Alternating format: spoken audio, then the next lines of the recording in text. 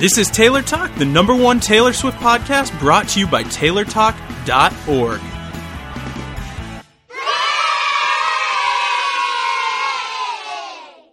Hey, Swifties, and welcome to episode 175 of Taylor Talk, the Taylor Swift podcast. My name is Adam. I'm Diane. I'm Sammy. And I'm Steve. Breaking news, guys. Taylor Talk has officially been nominated for the 2015 Podcast Awards in the entertainment category. Yay! Like, this is huge and awesome for us, guys, and it's thanks to you guys out there that nominated us. This is amazing. There were around 65,000 nominations that, from people, ballots cast, nominating around 6,000 podcasts. And we were one of them. And we were among the 10 chosen for the entertainment category. Now, it's going to be awesome. Daily voting starts on March 4th at podcastawards.com. So we're really counting on you guys to help us out with this one because we are up against stiff competition, including the guy who beat us last year for the same category. Dun, dun, dun. Dun, dun, dun. It's a rematch. It's on. So, yeah, we are nominated, and that's awesome. The podcast awards themselves will be on April 14th here in Vegas. A few days before my birthday. I think I need a Vegas trip. Yeah. And Sammy, to make it even more exciting, they're having a red carpet. They're doing a whole production, guys. I know. This is the real deal. These are the 10th annual podcast awards. There's a red carpet. It's a whole black tie event. Is it black tie? I don't know. They want everyone to dress nice. They said got nice. Really excited. High dress code. I don't know if it's black tie specifically. Well, I'm going to take but black tie. nice dress code. Like I said, stiff competition, and there are a lot of really big name podcasts nominated for this award. Psychobabble with Tyler Oakley is up for an award. Fortunately, we're not against him, or we would stand no chance. But Tyler Oakley's up for an award. Adam Carolla's up for an award. Serial podcast is up for an award. Is that about cereal? No. Oh. About cereal. So there are literally some of the Freakonomics. That one's up. There are seriously some huge podcasts up for awards here, and it truly is an honor to even be nominated, among names like that. And thanks to you guys that we got nominated, that you helped us get nominated. It's not just, out of thin air. Like, we have to thank you guys. What Sammy said. That's kind of what I was getting to. Exactly. But Sammy nipped it in the bud for me. But huge thank you to all you guys out there. Seriously, like I said, it's a huge honor to even be nominated, which is why if you guys go out and vote and we can take this award home, I don't know, I would do the happiest happy dance you've ever seen me happy. Can we record it? Oh, yeah, there it is. Go There's my commitment to you guys. If we win this award, there will be the happiest happy dance up on the Taylor Talk YouTube channel. And then if we don't win, we're still going to dance because we're just going to shake it off, right? Yes. Boom, Diane. And I might do that video. So, yeah, I'm really giddy about this. The announcements just happened tonight. Tonight, as in when we're recording this on March 1st. And it's just, I can't get over the excitement. Like, this is really, really cool. It's really cool. Yeah. So thank you again. Love you all. You are the best. On with the episode. Woo! Oh, wait. Don't forget. Voting opens March 4th. That's Podcastawards.com. That's Wednesday, right? Wednesday, March 4th. Even though in their live event, I think they said Tuesday, but their website says March 4th. So I'm going with that. Maybe they mean Tuesday at midnight, like when Wednesday first starts to happen. Either way, March 4th, get to voting. I know a ton of you out there listen to a handful of those podcasts I named. You can vote every day, right? Yeah, daily voting starting March 4th. So every day, there's going to be daily reminders all over social media, so you won't forget. So thank you guys. You are the best. And I said it before, I'll say it again. On with the episode! Yay! So, we got an awesome discussion coming up for you guys. We're going to be talking about one of the greatest songs off of 1989, and I say off of 1989 strategically because it is one of the bonus tracks, which, personally, I think it shouldn't have been. But, we'll get to that when we get to the discussion. Before we do that, Sammy, would you mind sharing with us what has been going on in Taylor's career lately? Of course I can. Taylor was named International Federation of the Phonography Industry Global Artist, Recording Artist of 2014 this week. Taylor also spent a good deal of time in the UK last week. Taylor and Ed Sheeran shared funny stories on Nick Grimshaw's BBC One Radio 1 breakfast show. She also revealed the story behind her bikini pictures in Hawaii. She said that she wanted to get the photos out before the paparazzi did so they wouldn't make money on them. We saw her belly button. We did. We're so weird. It is the whole fan world, the entire world is weird for being obsessed with Taylor's belly button because her belly button has been exposed many times before. And we all have one. It's not like something we've never seen before. Kyle XY doesn't have one. Kyle XY is a fictional character. Oh my bad. I'm surprised it doesn't have its own Twitter account yet. Oh my Usually God, that's what Steve, can you happens. make one? I'm sure there is a Taylor's belly button I- Twitter account. But I feel like that could get gross really fast. Like, oh, there's lint in me today. Like, it'd be so weird. Ew. Well, needless to say, it was clever to snap that picture with Haim before the paparazzi could, because that goes along with what we were talking about with the Vogue article last week about how Taylor is trying to take the narrative of her life back into her own control. Yeah, and I feel like if she hadn't posted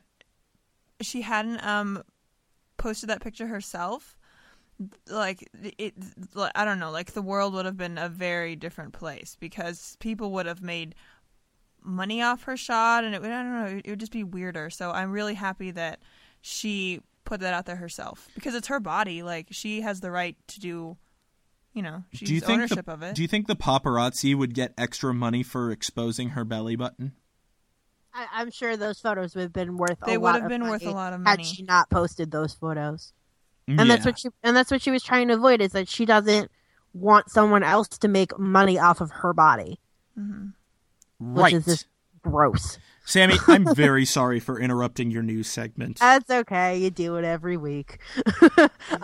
Taylor was also honored as Elle UK's Woman of the Year at the Elle Fashion Awards. And Taylor took home her first Brit Award this week for International Female Solo Artist, as everyone yells over me. We were excited. My gosh. She also opened the Brit Awards with Blank Space, taking the quote, new money suit and tie lyric to a whole nother level. I loved it. I thought it was awesome. I dare I say it, I liked it better than the AMA performance. I did too. I think that the AMA performance was more more like taken from the music video, whereas the Brit Awards performance was taken more from the song. And I'm hoping that we see something similar to that performance on tour versus the AMA performance, although they were both great. Anybody refresh my mind. AMA performance. The AMA, she was on the table, on the floating table, and she did the magic trick with the rose. There's fire. Right. Yeah. Gold. And I thought that was cool, though. No, I thought it was cool too, but it was definitely more of like an concept taken out of the music video in regards to being in the huge house with all the, the guys running around and the pictures of all the guys. The Great in the Gatsby hallway. music video. Yes. Okay. Whereas this one was definitely, while it was only part of the song, it was more of a performance about the song than a performance about the music video. Well, with every live performance she does between now and tour, we'll just keep an eye out for things. And, and then once tour rolls around, we'll see how much she kept, what she changed. Because I feel like a lot of live performances aren't necessarily an experiment, but a good opportunity to judge people's reaction to different performance tactics and sets and scenes and things like that to see what people like. And since she's just started tour rehearsals in Nashville, chances are that things that she's doing now are, things that she is toying around with for tour. So, she wants to see how it kind of works on the audience and things like that. Excellent. Although obviously we have no reason to know that other than past situations. Alrighty, well, what else we got? Anything else? Yeah, Taylor is on the cover of the Telegraph magazine talking about the last time she was unpleasant to someone and the last time she laughed really hard and about her her next album. And she also talked a little bit about being in love or not being in love. Sammy, how dare you? What? How dare you, Sammy? How dare you? What'd she do wrong? Oh, Taylor Lord. would never be unpleasant to someone. She apparently was, and I don't really blame her What for was the being story? unpleasant in that situation. Basically, this guy was like quote unquote flirting with her, based off of something that an author wrote. That's basically the idea is to make a girl feel bad about themselves so that they feel like they have to vie for your attention, and she was having none of it. So it's a tactic that this guy was trying to... Yes, it's apparently a tactic that some guy wrote about in a book that now other guys are listening to, and that they feel that if you go up to a girl and are super rude to her, then she will feel bad about herself and want your attention. That wouldn't work on me. That would just make me go cry somewhere and run I away. know. Like, first of all, I don't know why he would think that this would work on Taylor Swift. Second of all, I don't know why this works on any girl. Like, that would not make me want your attention. That would just make me go sit in the corner and bawl my eyes out and do really horrible things to myself. Yeah, it's weird. Mm-hmm. And on that note, thank you for the news, Sammy. You're welcome. An abrupt change of topic before it goes into Sammy feeling bad for herself. Yeah. But thank you for keeping us updated with what is going on in Taylor's career. You're Let's welcome. move on to the meat and potatoes of the episode. You keep saying that, and it makes me hungry every time. Stop making me want Thanksgiving. The meat and potatoes. All right. So we are here to discuss a song that I feel is like the culmination of 1989. It embraces like everything that is 1989 Those are powerful in this words. one song. I And totally agree with him. wait. Why are people interrupting my little monologue? Like, what's going on here? We're agreeing with you. Oh, thank you. Thank you. Which doesn't happen often over on Sammy's side of the mic. Well, it should, because if you agree with Adam, that means you're right. No. Anyway, we are here today to talk about New Romantics, bonus track off of 1989 on the Target Deluxe Edition, and hopefully, very hopefully, soon to see in the U.S. iTunes Store, and it already is in the International iTunes Store. So, I would assume it'll be out this week. now, just as a disclaimer, in case anybody's listening to it, this episode like a month from now, and they're like, what's he talking about? We are recording on March 1st, 2015. So as of right now, the song is not in the U.S. iTunes Store. But most likely will be very soon, and that's why we kind of felt like it's worth a discussion, because, like I said, I feel like this is the culmination of 1989. It sums up everything about it. It's like the essence of Taylor's reinvention of herself. Powerful words. I Thank you. 100% agree. But that is, in fact, what I feel like it is. It really is a song about, you know, Taylor and her friends rather than a relationship. And it's about, and by that token, it also extends into this is a portrayal of Taylor's life as it is now rather than in the Yes. past. Yes, Does that make sense? absolutely. I mean, does anyone have a differing opinion on that? No, let's talk about it. Yeah. Now, something I think is very special about this song is that it actually, this just blew my mind. Okay, so Rob Sheffield is a journalist for Rolling Stone magazine, and he did a top 25 songs of 2014 article that appeared in Rolling Stone. One song off of 1989 appeared on that list. At the number 2 spot was New Romantics. It wasn't even a song technically on the album. What was number 1? Yeah, I was just going to ask that, actually. I don't know. I probably should have checked that before You're terrible. coming on. I am I terrible. have the check. answer to this. Oh, Steve thank you. has it. Seconds of Summer. Which one? She looks so perfect. Oh, that's a Oh, good that's song. a good song. What is it? She looks so perfect. 5 Seconds of Summer. The She Aussie looks so boys. perfect. Five One about American SOS, huh? Apparel. Beat Yep. T Swizzle for the top spot on Rob Sheffield's list. Yeah, but it's interesting that that song was, you know, really popular over 2014, and New Romantics not only came out in the fourth quarter of 2014, but also isn't even on the regular album. Like, Well- Taylor has said of the deluxe songs that she felt that her audience would go out and get the deluxe version to the point where it ultimately seemed like they were on the full album. But obviously not everybody did. So they are songs that not everybody knows. So to make a statement saying that it was the number 2 song of 2014 that not necessarily everybody knows is a big statement to make, it is, especially however, for Rolling Stone. Sammy, it is, however, the only 1989 song on this list. That's a huge statement to make. Well, isn't that just his opinion? Isn't it like his It top is, and 25 songs? it is. Yeah. He even notes in here that he has both hits and obscurities when it comes to songs that are on his list. These are just songs, and that's what's great about it. It's a list that he personally enjoys, regardless if it's a hit song or if it's, one of the obscure songs on, the bonus tracks of an album. Yeah. Right you are, Steve. We should make a playlist of all his songs. That would be good. Do it. Steve, we're still waiting on a playlist from you from like a year ago. We are. I'll do you a favor. I'll actually do it this week. I'll put his stuff into a playlist. What and was, link it what in was the show playlist notes. you were supposed to make us? Like all of our Of What all Are his Swifties favorite listening to songs. ones? All right. One of these days.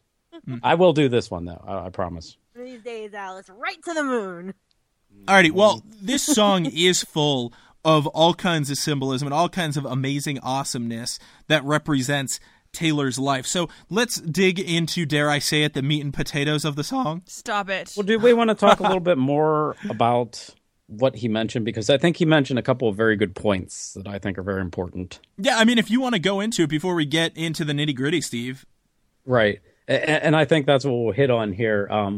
One of the things that he said that was, he said, well, and we'll get to that line, I'm sure, is we show off our different scarlet letters. Trust me, mine is better. Oh, we were going to talk about that, Steve. Well, yeah, but Come he on. says... Come on. That's one of the best lines in the song. Of course we were going to go over that.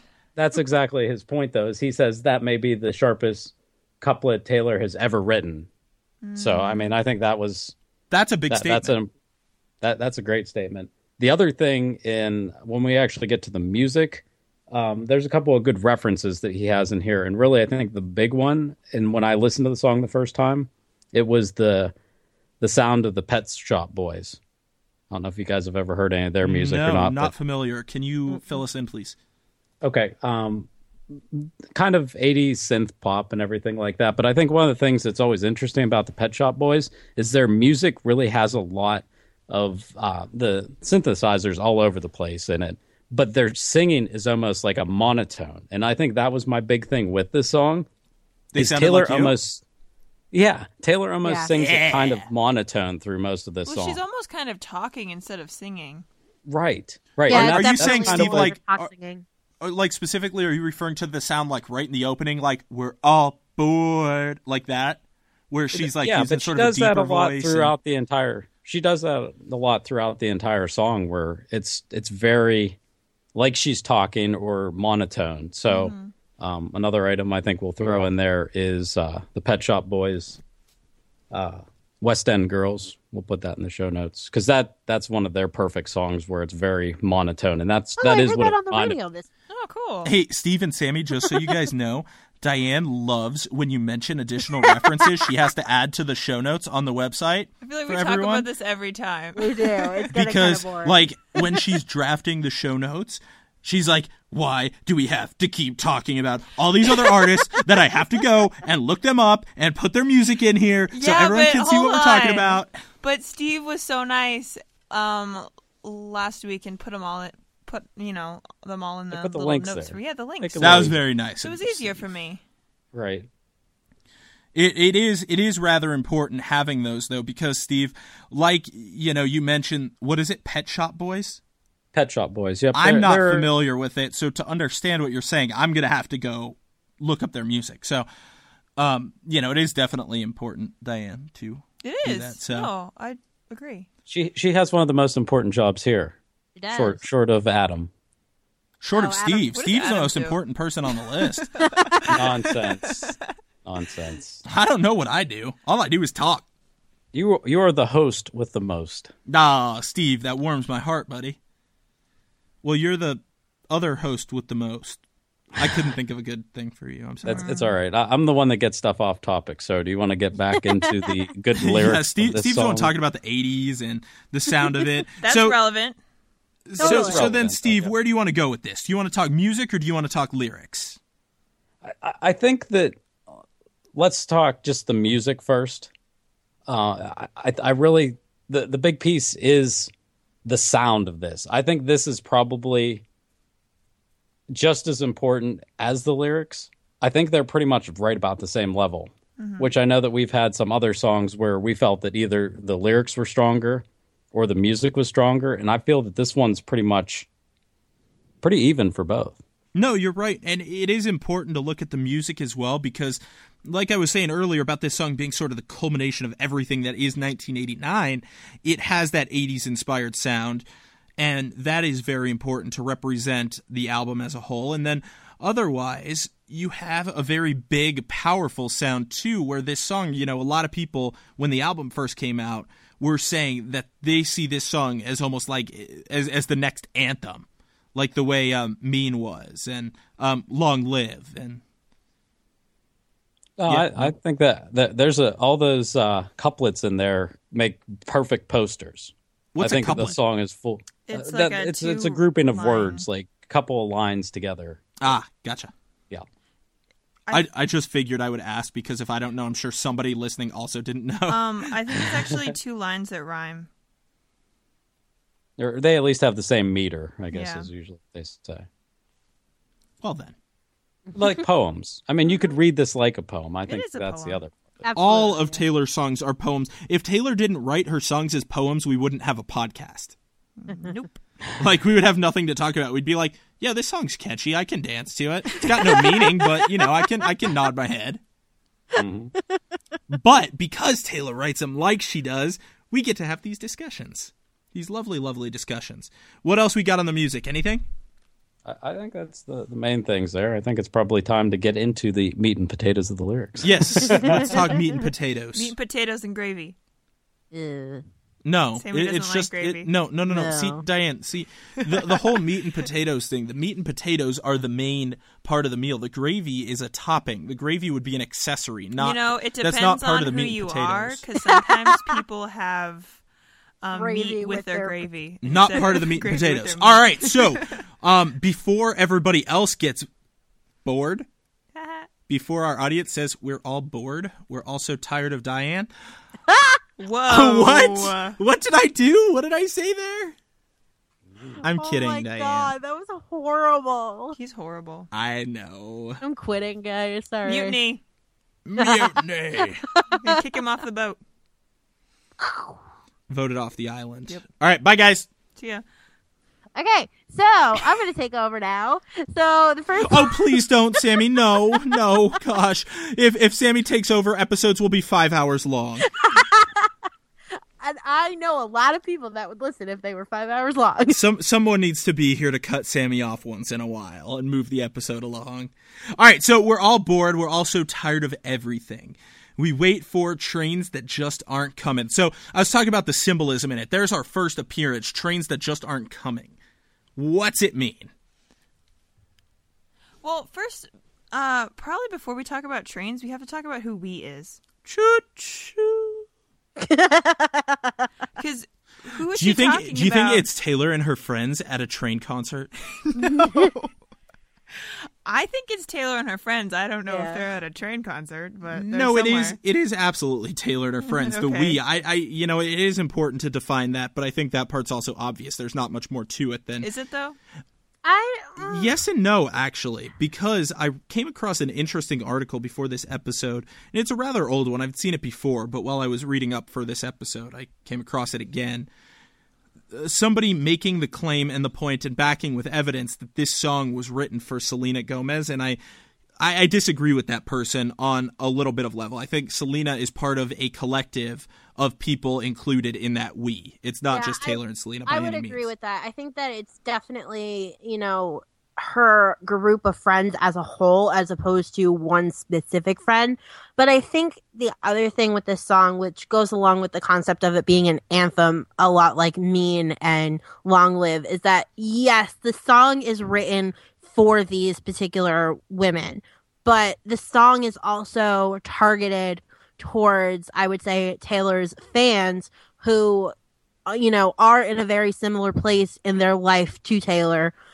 Also, whether it's they're in their mid-20s, whether they're in college, whether they're in high school, whatever it is, that they're experiencing similar situations to what Taylor and her friends are experiencing. So it is ultimately for those, core group of women that we know that Taylor hangs out with, but also for her fans that are in similar life situations as Taylor and her friends. Well, one thing a good writer is always going to do, Sammy, and this is why Taylor's as big as she is, a good writer is always going to consider their audience.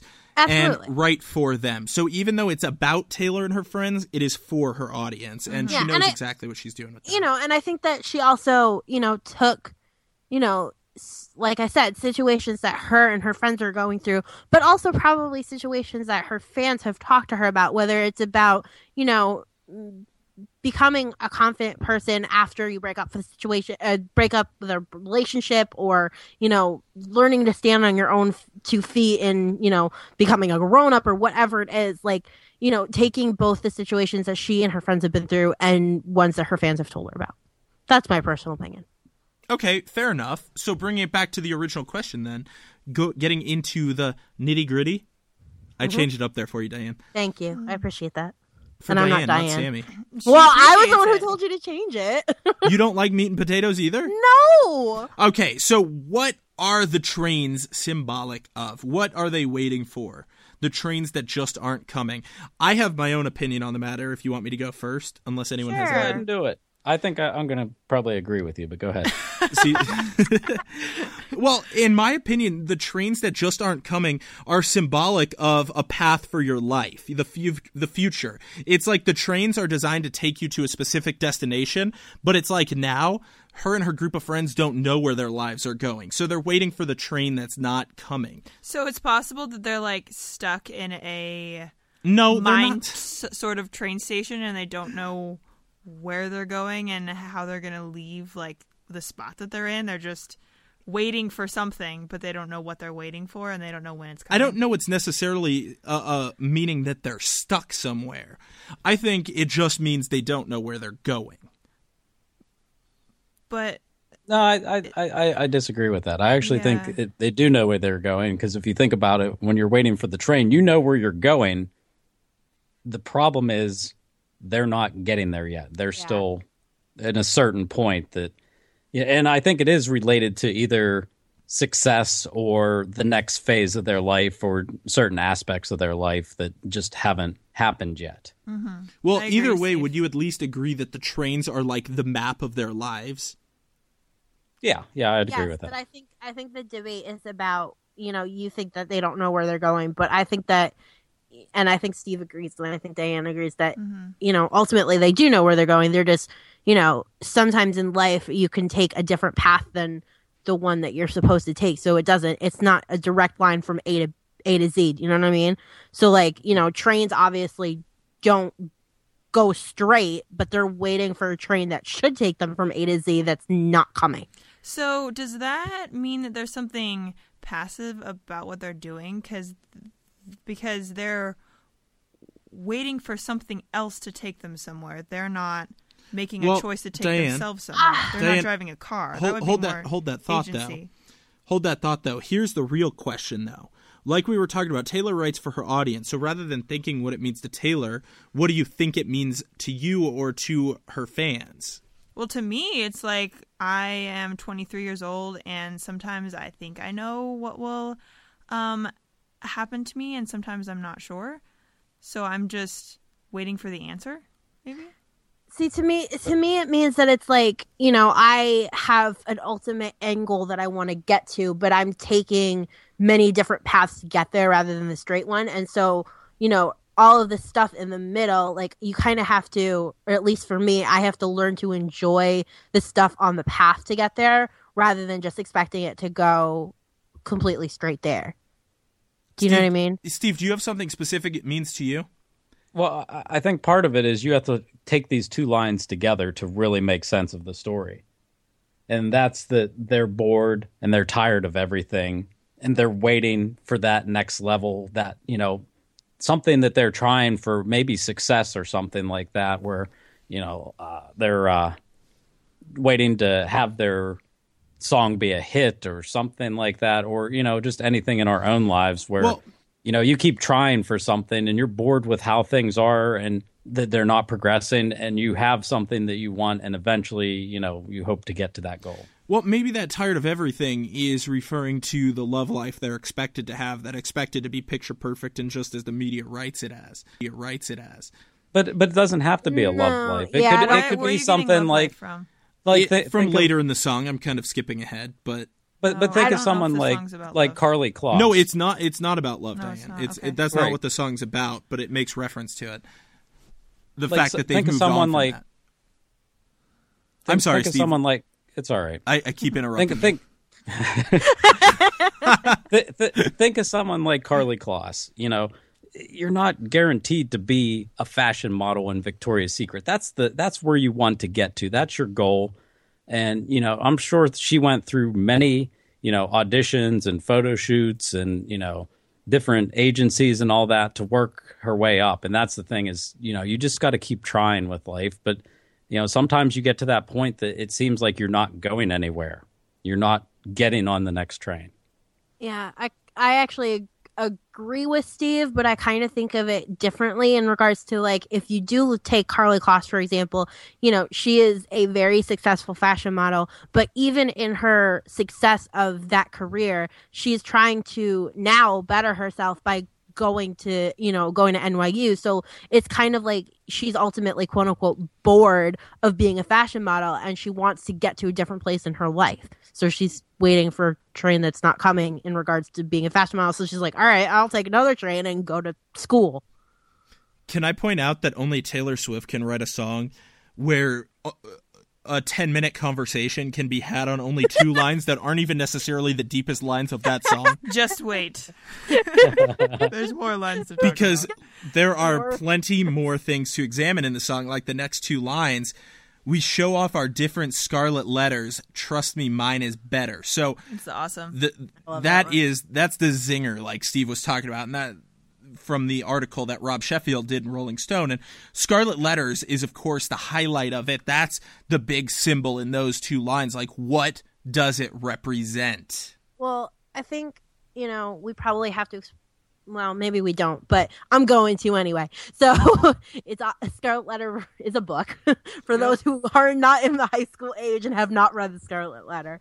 And the idea who wrote in the that book? Nathaniel Hawthorne. Nathaniel Hawthorne. But Sammy, beyond that though, beyond the book, there's something beyond the book though, is defining Scarlet Letter itself. There is, but you have to, in order to understand what the concept of a Scarlet Letter is, abstract. Is that a word? That's not a word. Abstract is that you have to understand what it means in regards to the book. So in the book, I think character's name is Esther. She cheats on her husband, and she has to wear an A for a delture on her dress at all times. So the idea is that, if you do these bad things, is that you have to wear them on your shirt to represent the bad things that you did, so the entire society can see what you did. So in regards to the song, to me, it's talking about, obviously Taylor is in the media. All of her friends are in the media. So they're very scrutinized in regards to what they do. So, it's talking about, obviously not obviously, I don't know. The things that they are judged for, and they kind of have to wear them and represent them, and just be like, that's what it is. I'm not a perfect person, and I'm gonna represent them and wear them. I'm not a princess. This ain't a fairy tale. No, and be proud of the mistakes that I'm making. Well, Sammy, just to be 100% clear, I actually found a good definition in Urban Dictionary of Scarlet Letter, what it's come to mean. You found a good definition on an Urban Dictionary? I did. Stuff nobody says. No, it is stuff somebody says, because Urban Dictionary describes what it means in society. Not its literal definition necessarily, but what it represents. And in this case, it's a visible symbol of something you have done wrong and regretted, or a stigma of a past mistake you made that follows you. Yeah. Right. So for Taylor, it would be, the concept of her dating a lot of people. So whether or not that's true is irrelevant. It's just that's what follows her around. And the song ultimately is about wearing these situations, wearing, things that you did wrong, wearing regrets that you have, and rocking it. You know what I mean? That's the thing, though, Sammy, is the key word I pulled out of that definition is stigma. There is a stigma surrounding Taylor where she is perceived as somebody who simply dates a lot of guys and breaks up with them and writes songs about them and things of that sort. So absolutely. And all of her friends have those stigmas. I mean, I can go through, all of them from Carly Kloss to Lena Dunham. But Sammy, trust me, mine is better. Okay, with that line, is she being sarcastic? Like, what's the tone with that? Like, when I hear it, it sounds like she's rolling her eyes, kind of. Like, she's like, trust me, mine's better. I hear sarcasm in that line. I think it's 100% sarcastic. Sorry. I think it's 100% sarcastic because she's, like, basically saying, trust me, the stories about me are better than anything they came up with about you. Yeah. I think that's what she means to say. I'm sorry, Steve. I feel like you were going to interject with something. I just wanted to, and the thing is, I have not actually seen the movie, but even pulling in another one of Taylor's friends. So, Emma Stone did the movie Easy A. Yes, which is actually kind of based Scarlet on Letter. the Scarlet Letter. Yeah. Yeah. Just wanted to throw that out there. Good fascinating tidbit point, of information. Steve. Mm-hmm. So, moving on to that next verse there. We're so young, but we're on the road to ruin. We play dumb. We know exactly what we're doing. I think that this goes back to, well, at least the first line goes back to, what we talked about with the trains being on, a road to somewhere, but you don't know where. And I mean, it could be, the train or the road to getting the success that you want or getting your ultimate dream, or it could be, a dead end kind of thing. Mm-hmm. I think it's sarcasm again, actually. Because we're so young, but we're on the road to ruin. I see that as going along with the Scarlet Letter concept. I think it's just what people say about them. We play dumb, but we know exactly what we're doing. It's because, I mean, how many young women celebrities are portrayed in the media as being on the road to ruin, of being the Lindsay Lohans of the world? They all say that, and they all think that, oh, well, she's very responsible now, but oh, just wait, she's gonna have a melt. She's gonna have like some sort of meltdown. Something's gonna happen. They always say that about female celebrities. That's true. Exactly. And as far as I know, they don't cry tears of mascara in the bathroom. I do. Next line. I do. We cry tears of mascara in the bathroom. Honey, life is just a classroom. I love that line. And it's not only because Diane and I are studying to become teachers. No, but it is because totally the best true. things, the best lessons in life you learn by doing. Yeah. I took it as something different than that. That the entire world is going to treat you the same way that you were treated when you were in school. So some people never really grow up out of that high school mentality. That's how I take it. That's very interesting, because Taylor has gone on the record several times saying, like her comments on Tumblr and Instagram and things to people where she says, the bullying never stops even when you're an adult, things like that. So that is an interesting perspective on that. Yeah, and I actually saw it the same way Diane did there at first. And then when I looked at it later, I actually was with what you were saying, Adam. So, well, I mean, it could go both ways. I've seen both. Yeah, I mean, I definitely see both as well. It's, yeah. Well, again, it goes back to the idea that Taylor writes for her audience. She could have written with a dual intention. It might mean one thing to her personally, but then it could mean something different to each and every one of her fans, because it's essentially how we interpret it. Yeah. And that's how the song means something to each and every one of us, is based on our own interpretation and how it applies in our own lives. For sure. So that's a cool line. And then, of course, it jumps into the chorus, because baby, I could build a castle out of all the bricks they threw at me. I mean, that line is actually one of the more transparent lines, in my opinion, of this song. Really? In what way? It's transparent in that there's really, I mean, it's using sort of a metaphor and symbols again, and symbolism and all that stuff, but it's pretty obvious what she means. Like, I could build a castle out of all the bricks they threw at me. She's basically talking about all the shots people have taken at her. that she's Right, but had accumulated so many of those. If they were bricks, she could build an entire castle. But my question is, why a castle? Because it's beautiful, and if someone says something mean to you, you can take that and build that into something good for yourself. Or maybe because it's her anthem, like Long Live, and in Long Live there's castles. Yeah. Castles are epic. right. But no, that was faulty logic. It wasn't a very good argument. But what is my good argument in this case, Steve, is it could mean something deeper, or maybe it just happens to be something she pulls out of her head, because a lot of the visual items in her songs and there's just a lot of recurring items throughout her songs, like 2 a.m. That appears in several songs. And there's a few other things. And I think it just happens to be because in her mind, when she's writing, she doesn't think of skyscrapers. She thinks of castles.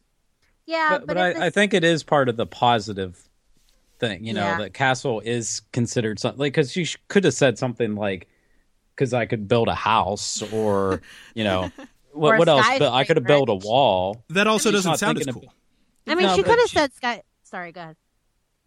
It could have been a wall. It could have been a skyscraper. It could have been anything. But really, castle has one of the best connotations to it, to really taking what people are doing that's bad and, being able to do something good with it. I agree. Yeah.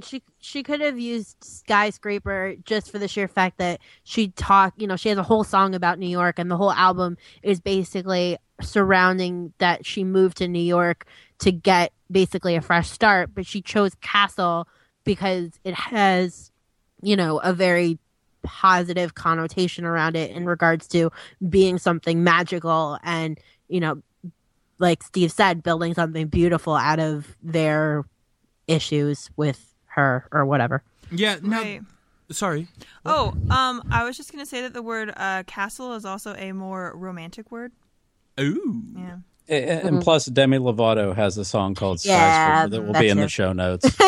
Oh, Steve. We didn't even talk about Skyscraper. Stop it. Skyscraper. If you don't know Skyscraper, we have some issues. All right, so the next line, every day is like a battle, is I think that's one of the most important lines in the song. In the sense that it's like a reminder, because that's universally applicable. It doesn't matter who you are, whether you're in school, whether you're a working professional, a stay-at-home parent, if you're retired. Every single day is a battle towards what you're trying to accomplish. And so I just think that makes that like a huge line. It's so simple, yet, like I said, it can be universally applied to anybody's life. It doesn't matter who you are. And I mean, for me, when I hear those, especially when I hear the two lines together, and every day is like a battle, but every night with us is like a dream. To me, it's kind of similar in regards to, or similar in fashion to the lines in Blank Space, "Darling, I'm a nightmare, just like a daydream," because it's like, everyone is dealing with something, everyone is battling something, but at the same time, just because you're battling something doesn't mean that there isn't beauty in something in your life. Does that make sense? Yes. Thank you. Well, the song that popped into my head, and this is the last one I'm going to force into the show notes, but this is a good 80s one, is Pat Benatar, "Love is a Battlefield." Oh, yeah. There you go, Steve. That's a classic from way back. So, well, I also think if you look at these two lines together, it's also like you fight the battle to get the end reward. Mm-hmm. I interpret it like that as well. And then the next line, "Baby, we're the new romantics. Come along with me." This next line is my favorite line. Well, as long as we got to the line that has the title in it, let's talk about the meaning of the title, "New Romantics." Like, what's that mean to you guys? As an English person, I think of the romantic period in art. I believe it was like in the 1800s. So it's like they're the new Shouldn't you know movement that? of art. Yes, it was in the 1800s and 1700s. Somewhere around there. Don't quote me. Well, I don't think that's necessarily what it is. No. I think it's redefining the word romantic, because prior to this album, all her albums used romance in the sense of a lover's relationship. Yeah. And now she's showing friendship as being the new romantic. That's how I see it.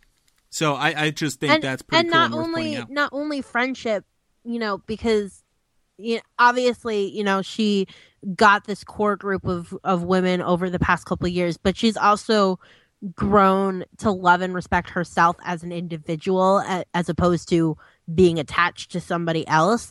And I think the song as a whole is about learning to love yourself as an individual. Does that make sense? Cool. Yeah, so she's redefining what it means to be romantic. Yeah, and yeah. Well, that's why I keep saying this is the essence of the album. This is the culmination of her entire reinvention of herself.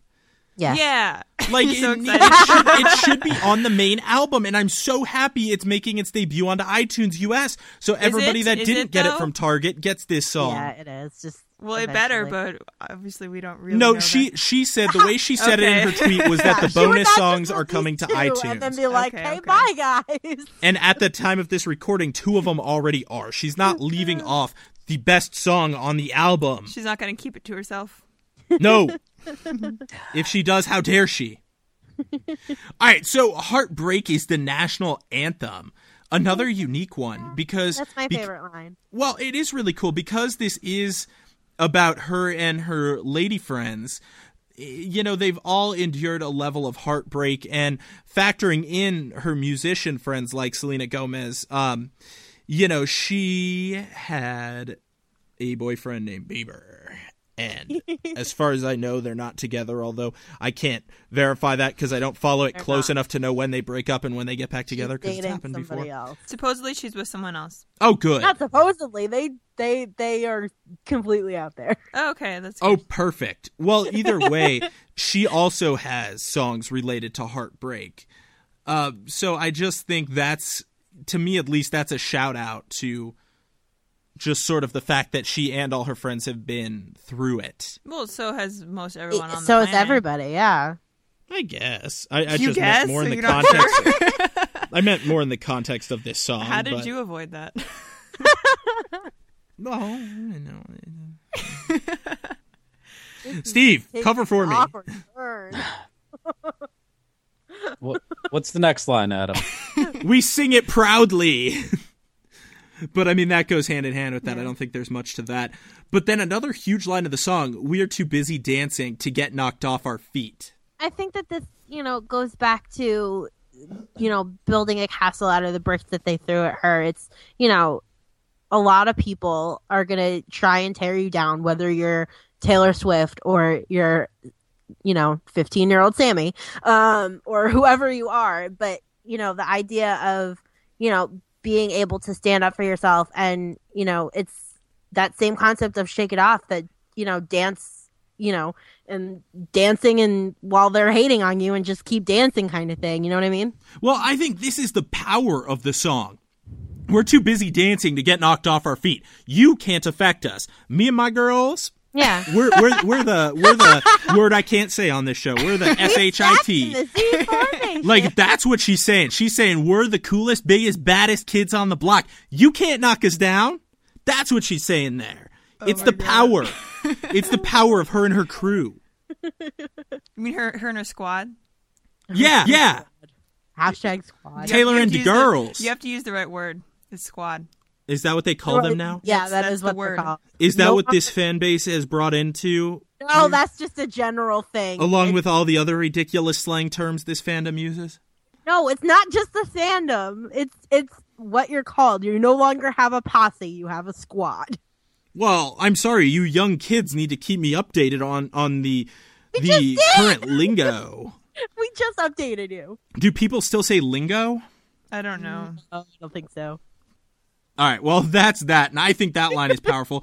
And then, finally, sums up the chorus with, I feel like with every line I keep saying, this is one of the best in the song. They're just all that good. But the chorus ends with, the best people in life are free. You know how long it took me to understand this lyric? An embarrassing amount of time. Why? It's pretty obvious. You keep saying things are obvious, but you know what, Adam? To some people, that's not true. Because when I first heard the best people in life are free, I thought of free as in terms of shopping, oh, that's cheap or that's not expensive or things are expensive, things are free. So, but the best people in life are free. I was like, wait, what is she talking about? The best people in life are cheap? What? How is she devaluing her and her friends? And then it was like a couple weeks ago, I was like, oh, I get it now. No, it's a play on the old saying, the best things in life are free. Which maybe that's where I was getting it from. Yeah, no, but the best things in life are free also doesn't mean they're cheap. That's referring to those life-changing, those lifelong memories, those experiences you have. That's what it's talking about, is that material possessions are not the best things in life. I see this line now as the best people in life are independent. Well, you can see it either one of two ways. I think that's it, where you're a free spirit, something like that you do things the way that you want to. As being a person, that's the best way to go through life, that you can want to do and be able to accomplish what you'd like to try to do and everything like that. But the other meaning, I think, is that the best people like to have as friends, you just... someone that you would just get along with, that you don't have to buy friendship and everything like that. It's just someone that you've run into and you just create a great enjoyable friendship with. Well, I think the reason this line is so incredibly important to this song is because, going back to the general idea of this song, it is Taylor's life now. This line is equivalent to "I am finally clean." Mm-hmm. Yeah. That's what it is. The best people in life are free. It's like free is like not bound by anything. Free is in not following anyone else's rules. Free is not living your life for someone else like you would be in a relationship, or a toxic relationship specifically. It's being able to live in the moment for you and for your friends and family, for that matter. Bravo. Or friends that are family, or family that are friends. Something like that, Sammy. So next verse, we're getting through it. We're taking forever to get through this song, but that's okay because this song's that important. We're all here. The lights and boys are blinding. We hang back. It's all in the timing. So that I think is a paying homage there to New York again. Well, to me, that sounds like a red carpet event. Yeah, I get more of like a Lucky One kind of feel for that. Mm-hmm. Maybe. And then when she says we hang back, it's all in the timing. Is that why she's always kind of like late to award shows? She's always like one of the last people to show up on the red carpet. No, I think that's so she doesn't have to sit around and do nothing for a long period of time. Oh. But if you take this verse as a whole and move on to the next one, it's poker. He can't see it in my face, but I'm about to play my ace. That's why I think this line goes back to the whole New York thing, because to me it feels like they're at some sort of event, some sort of party, some sort of club, some sort of something, and it's like I don't know how to describe what I'm thinking right now, but that's just sort of how the environment in which I picture this scene happening. Well, I think this actually kind of goes with from our news segment there about the last time that Taylor was mean to someone. How so? Well, because, I think this is an example of, a guy's bringing his best A game there. He thinks, oh, look at this, she likes me, blah, blah, blah. This is working as my plan. And she can see right through it, and that's the point of the whole poker face that she has, where, he thinks that she's eating every word that he's saying. And lo and behold, she's just going to be like, yeah, see you later. Bye. Steve, I never told a joke this episode. Thank God. You don't need to tell a joke. Can we Steve, keep talking about this Steve, song? how do you injure Lady Gaga?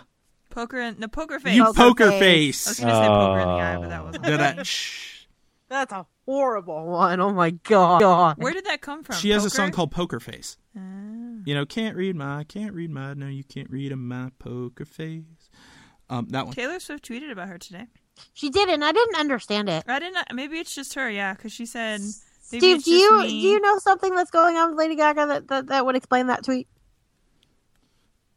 Steve's like, The only thing that I know, which is really cool, is she performed the songs from The Sound of Music at the Oscars. That was amazing. Yeah, but that was like a week ago. Like, why is she only saying that now? I mean, she got engaged since then. Like, what else? Hold up. Yeah. I pulled up the tweet. Taylor said, is it just me or is Lady Gaga like fully living, in all caps, right now? So this tweet is actually relevant to our discussion right now, because I think that was just a tweet of admiration, because Lady Gaga is living. She's being free, just like the best people in life are free. But she also just got engaged, Who is so she wouldn't getting that engaged be to? the opposite? A guy on Chicago Fire. Not necessarily, Sammy, because relationships only bound you if they're toxic relationships. If it's good relationship, it frees you. Fair. Because you have someone But supporting you. I don't think Taylor's anti-relationship. No, I don't think she is either. Of course She she doesn't curious- hate men. No, she doesn't at all. I'm just curious what that is in regards to. I don't know. Maybe just Lady Gaga has a lot of good things going on right now. Yeah, maybe. Or what Taylor values. Yeah. Maybe. All right, so we need love, but all we want is danger. We team up, then switch sides like a record changer. This is actually the only line in the song that I'm a little bit confused on, that I'm just like, huh? I see this line as maybe it's the media's portrayal of them. Like Yeah, they crave love, but they want drama instead. Yeah, I get a blank space vibe with this verse. Mm-hmm. I In like regard- that. Actually, in- I think you're right. Because I it think doesn't you're make right. sense otherwise. And if it does, No, I Taylor don't. Swift, I don't. please I think explain. it's more sarcasm and the concept of how the media sees her and her girlfriends, because it's the way that the media portrays Taylor is not original to Taylor. Like, they say these things about almost every female celebrity, whether they're in Taylor's what's the word squad, Okay. or they're just some random female celebrity. Misogyny. So what you're figuring is that it's a media's misconception of Taylor, where it says we need love, but all we want is danger, meaning we need, like, they crave it, but like they keep getting into these toxic relationships, and then they team up and switch sides like a record changer. Is I'm so in love with this person, then I hate them and I write mean songs to drag their name through the mud. Yes. Okay. And then the next line is, I would imagine, sarcasm. The rumors are terrible and cruel, but honey, most of them are true. Obviously, they're rumors, so they're not gonna be true. But she says, but honey, most of them are true. It's almost like she's telling a secret. This little bit here confuses me too, Adam. Did she not say something recently? This could have been in a dream. Sometimes I confuse my dreams with real life. About there being truth in rumors. Not that I'm aware of. I don't but know I'm if said she gonna that said Google it. recently. that, but I would say something like that. There's 'Cause truth sometimes in rumors. There are. Sometimes there's absolutely not. The only thing that's true are the people's names involved. I don't know, but it's a very intriguing line. And if it is, in fact, about that media thing, again, this song becomes like the summary of the entire 1989. Yeah. It touches on every point she's trying to make in 1989. Nothing comes up, but I think that it, like I said, I think it goes along with the concept of blank space being, taking what the media is saying about her and her friends and flipping it to make it, make it seem like it's all true when in reality it's not. I'm not sure. I feel like there's more to this verse than we're getting at, though. I feel like in this song she used a lot of very specific words, and they're also like, I don't know, so on point, and like they're so specific that I don't even know if I understand them all. I mean, It's hard. Just because the lines aren't necessarily as deep as some of the other lines doesn't mean that they're not important. You know what I mean? And I think doesn't mean deeper. that we're missing something. I don't know that it does. Like, I mean, yes, some of these lines are very in depth, and some of them have multiple meanings, but some of them are very straightforward, and that doesn't make them less powerful. They just happen to be straightforward. Possibly, but then the song just finishes up with repeats of the chorus plus the bridge, which is please take my hand and please take me dancing. Please leave me stranded. It's so romantic. I Now, don't understand this. I think that's more sarcasm. I but mean, the no part one wants. I don't. No, one wants- Sammy, is please take my hand and take me dancing is romantic. The line that's confusing is please leave me stranded. Maybe she's going back to that line where she says we need love, but all we want is danger. Oh, Yeah. wait. What? Hang on. What? Okay, so I just looked up stranded in the dictionary. It seems to be a habit of mine this episode. Good for you. Thank you. And one of the definition, left without the means to move from. So, going all the way back to the beginning, all the way back to our first discussion on the trains that just aren't coming. If she's defining that as part of the romance of this song, then those two lines could go hand in hand. Please leave me stranded, because she wants to be in that position where she's free to move forward in any direction rather than get on the train and go in only one direction. But I feel like the word stranded is negative. It's like you're stuck in a place you were abandoned. But wouldn't be trains that just aren't coming? That's what you guys interpret it as being stranded at a train station. Right. But I don't see it as being a positive thing. No. I agree with Diane on that. It's stranded is not a good thing. I can't think of one thing where you're like, thank goodness I was stranded there when I was trying to. It doesn't sound, when I got that flat tire. Remember, I got stranded there with that flat tire. That was the best thing to happen to me all day. Doesn't sound well. Steve, if you're thinking of it like that, you're absolutely right. But if you're thinking it from a more abstract perspective, it could be a situation where you're left alone to be yourself, to be in your own thoughts, to get lost in your own thoughts. Devices? And what?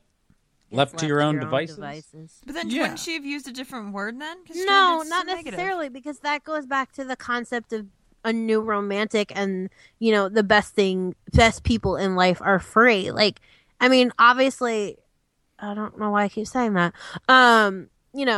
To us, to most of society, the concept of being stranded is a negative thing.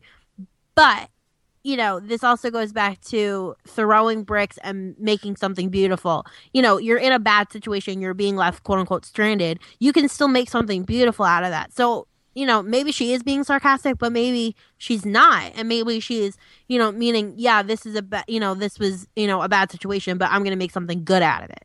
Or I just thought of something. Maybe the bridge is her talking to a man, and she's being sarcastic about how this is romantic, even though it's not.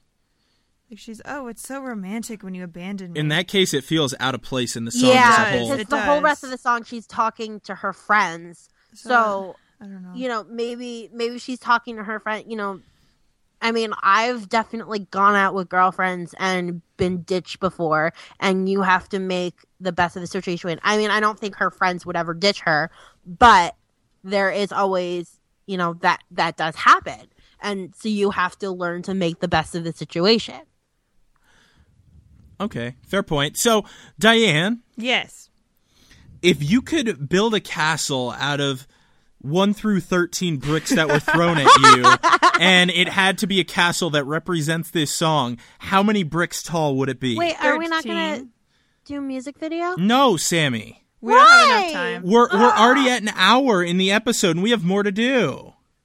Y'all want to know what my idea for a music video is? If it takes 10 tweet seconds. Me. If you have 5 seconds. Nope. Tweet me. Diane, so if you could build a castle between 1 and 13 bricks tall, representing how much you love this song and how awesome a song it is, how many bricks tall would this building be? 13. Sammy. 13. Steve. 13, but that's not a very tall building. No, it's really not. That's like a stool. Well, Steve, I was trying to put a spin on our ranking it from 1 to 13, because that was boring. Yes. I wanted to build 1 to 13 bricks. My ranking 13. Is... a 13! Yeah! Is there anything that you're going to rate not a 13? Nope. You're so boring. Have an opinion. Okay, once we get past 1989 and get into some of the older work, then I'll consider something below a 13. Oh, okay. Not on 1989, though. Yep. I think you're right, though. This song is almost like the Cliff's Notes of the entire 1989 songs.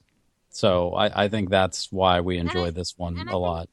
Taylor's life as a whole, obviously this isn't her whole life, but I think of the past couple of years this song is very reflective on how she has decided to take a new direction in her life and live for herself. Sammy, that was what we've already said like 20 times this episode. I was saying it again. She wanted to say it again. Can I repeat my point about it being the culmination of the entire album again? Because I just did that. Please do. I just did that. However, one last point on this song, though, is I would almost say it could arguably have been track number whatever Clean is. 13. 14. I think it could have been the summary of it could have been the final track on the album very easily. I think it could have been the first track. I'll leave you with that food for thought while we get into some If Swifties Ruled the Worlds and You Know You're Swiftie When, all submitted by you guys. Steve, if you could please give us the first one. Okay, the first one we got. If Swifties ruled the world, Taylor would be able to freeze time so she could make songs, and then she would be able to do more things like tours and meet and greets. She should Boom. definitely freeze time to do more meet and greets. She should become Elsa. She should get that watch from Clock Stoppers. But that makes her old. Oh, yeah. You have to think about the side effects. Okay. You know you're Swiftie when you finish an episode of Taylor Talk and either listen to another 5, maybe, or go listen to all my favorite Taylor songs. Like Jade via email. I love you, Jade. You're the coolest. So Shine Swifts on Twitter says, you know you're Swiftie when you purposefully take a detour when driving with your friends so you can listen to more songs from 1989. Yeah. Nice. Do you know what's funny is I actually when 1989 came out, I got really upset when I ended up moving closer to work because I had a short commute and I could only listen to 3 songs, which meant I always had to pick 3 songs from 1989 to listen to, and it was really hard. Oh, what a dilemma. That's horrible. That's the worst thing I've ever heard. This next one comes from McKenna via email, and they say, you know you're Swiftie when you say, okay, I'm going to stop this Taylor Swift song when it gets to a good place to stop. And then you think, wait, there's no good place to stop, so you just start dancing.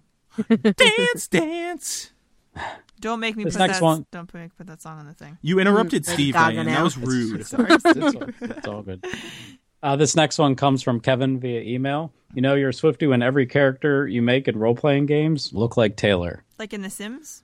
I think like The Sims. And What such, about yeah. like one of those like Halo type Battlefield games? Would Taylor look awesome with machine guns and rocket launchers, Will or they what? let you make a girl in those games? Sure. It would be sexist Lot of if they games, yeah. didn't. It would be. The last one is from Shay via email. If Swifties ruled the world, everyone would have red lipstick at all times. Even the boys? I was just thinking that. I don't know how good I would look in red lipstick. Let's try it. No. No. Make him look like Miranda sings. All right, real quick before we go, what are Swifties listening to where you guys share what is on your iPod besides Taylor herself, because we already know that one. Red T Swift emailed us and said that she's listening to Love Me Like You Mean It by Kelsea Ballerini. Steve, do you know Oh. this song? I hear this I on the radio all the actually time. met her in Nashville last summer. How about that? Yes. Well, it's a catchy tune, so if you're interested, very go good check tune. out Love Me Like You Mean It by Kelsea Ballerini. And of course, the last thing before we go, pull out your pens and calendars, or rather your iPhones and your iCal app, and note what Taylor is going to be doing soon. Okay, on March 15th, Taylor Swift's 1989 is nominated for International Album of the Year for the 2015 Juno Awards. Woo! On March 29th, Taylor is nominated for Artist of the Year, Song of the Year for Shake It Off, Best Fan Army for the Swifties, and Lyrics of the Year for Blank Space for the 2015 iHeartRadio Music Awards. This show will broadcast on NBC at 8 p.m. Eastern Time. Yay! Thank you for the calendar, Diane. I know everybody, this episode ran a little bit long, but I hope you guys loved it because I really feel this was an awesome discussion of what could arguably be one of Taylor's best songs ever written. Ever. Because it's awesome. That awesome. Like ever. I'm Like nodding ever. my head. Sammy's nodding her head. You can't see that because this is an audio podcast. So we appreciate you guys sitting through the last hour with us and joining the discussion. It was a lot of fun. Remember, guys, you can always contribute to the episode by reaching out to us. We have a ton of different ways you can contact us. You can, of course, email us, podcast@taylortalk.org. Tweet us, Facebook us, Taylor Connect us, all to the username TaylorTalk13. We have some brand new social media accounts over on Instagram and Tumblr. And our username there is, Diane, what's our username there? I haven't used the Tumblr page in a while. Taylor Talk Podcast. That's it. I forgot because that one's new. Taylor It's Talk very Podcast. Leave us some voicemail so we can hear your voice. I know this was a ton of different ways, but there is only one link you have to remember, and that is taylortalk.org/contact. And all the different methods are listed for you there. But I did, however, lie, because there are, in fact, 2 links that you need to remember. Besides taylortalk.org/contact, be sure to visit taylortalk.org/episode 175 to check out the show notes from this episode and all the supplementary materials like those bands that Steve always pulls out of nowhere and shares with us that we've never heard of and things like that. There's a lot of good stuff there, and Diane works really hard. So taylortalk.org/episode 175. Love you guys for listening, but that wraps it up for this week. I have one more thing to say. Oh my gosh, Diane, I was in a flow. Is the dress white and gold or blue and black? Blue and black. It's blue and black, Steve? and that's not just because Taylor said White it. and It's because gold. that is the actual color of the Steve, dress. what did you say? I said white and gold, but yes, Adam is right. The actual dress is blue It and is black. weird. Yeah. And I said it's blue and black before Taylor said it was blue and black. I'm not just agreeing with her. It is legit blue and black. Okay. I have not seen it All right. before. For episode 175 of Taylor Talk, the Taylor Swift podcast, this has been Adam Diane. Sammy. And Steve. saying have a great week, guys. We'll see you all next time. Bye-bye. Bye. Bye. Golden white. Blue and black. Gold and white. Black. Blue and black. One last reminder, guys. Please remember to vote daily for Taylor Talk, the Taylor Swift podcast, in the entertainment category at podcastawards.com. We appreciate each and every one of you. Thank you so much for your votes. Bye. This podcast is not directly affiliated with Taylor Swift.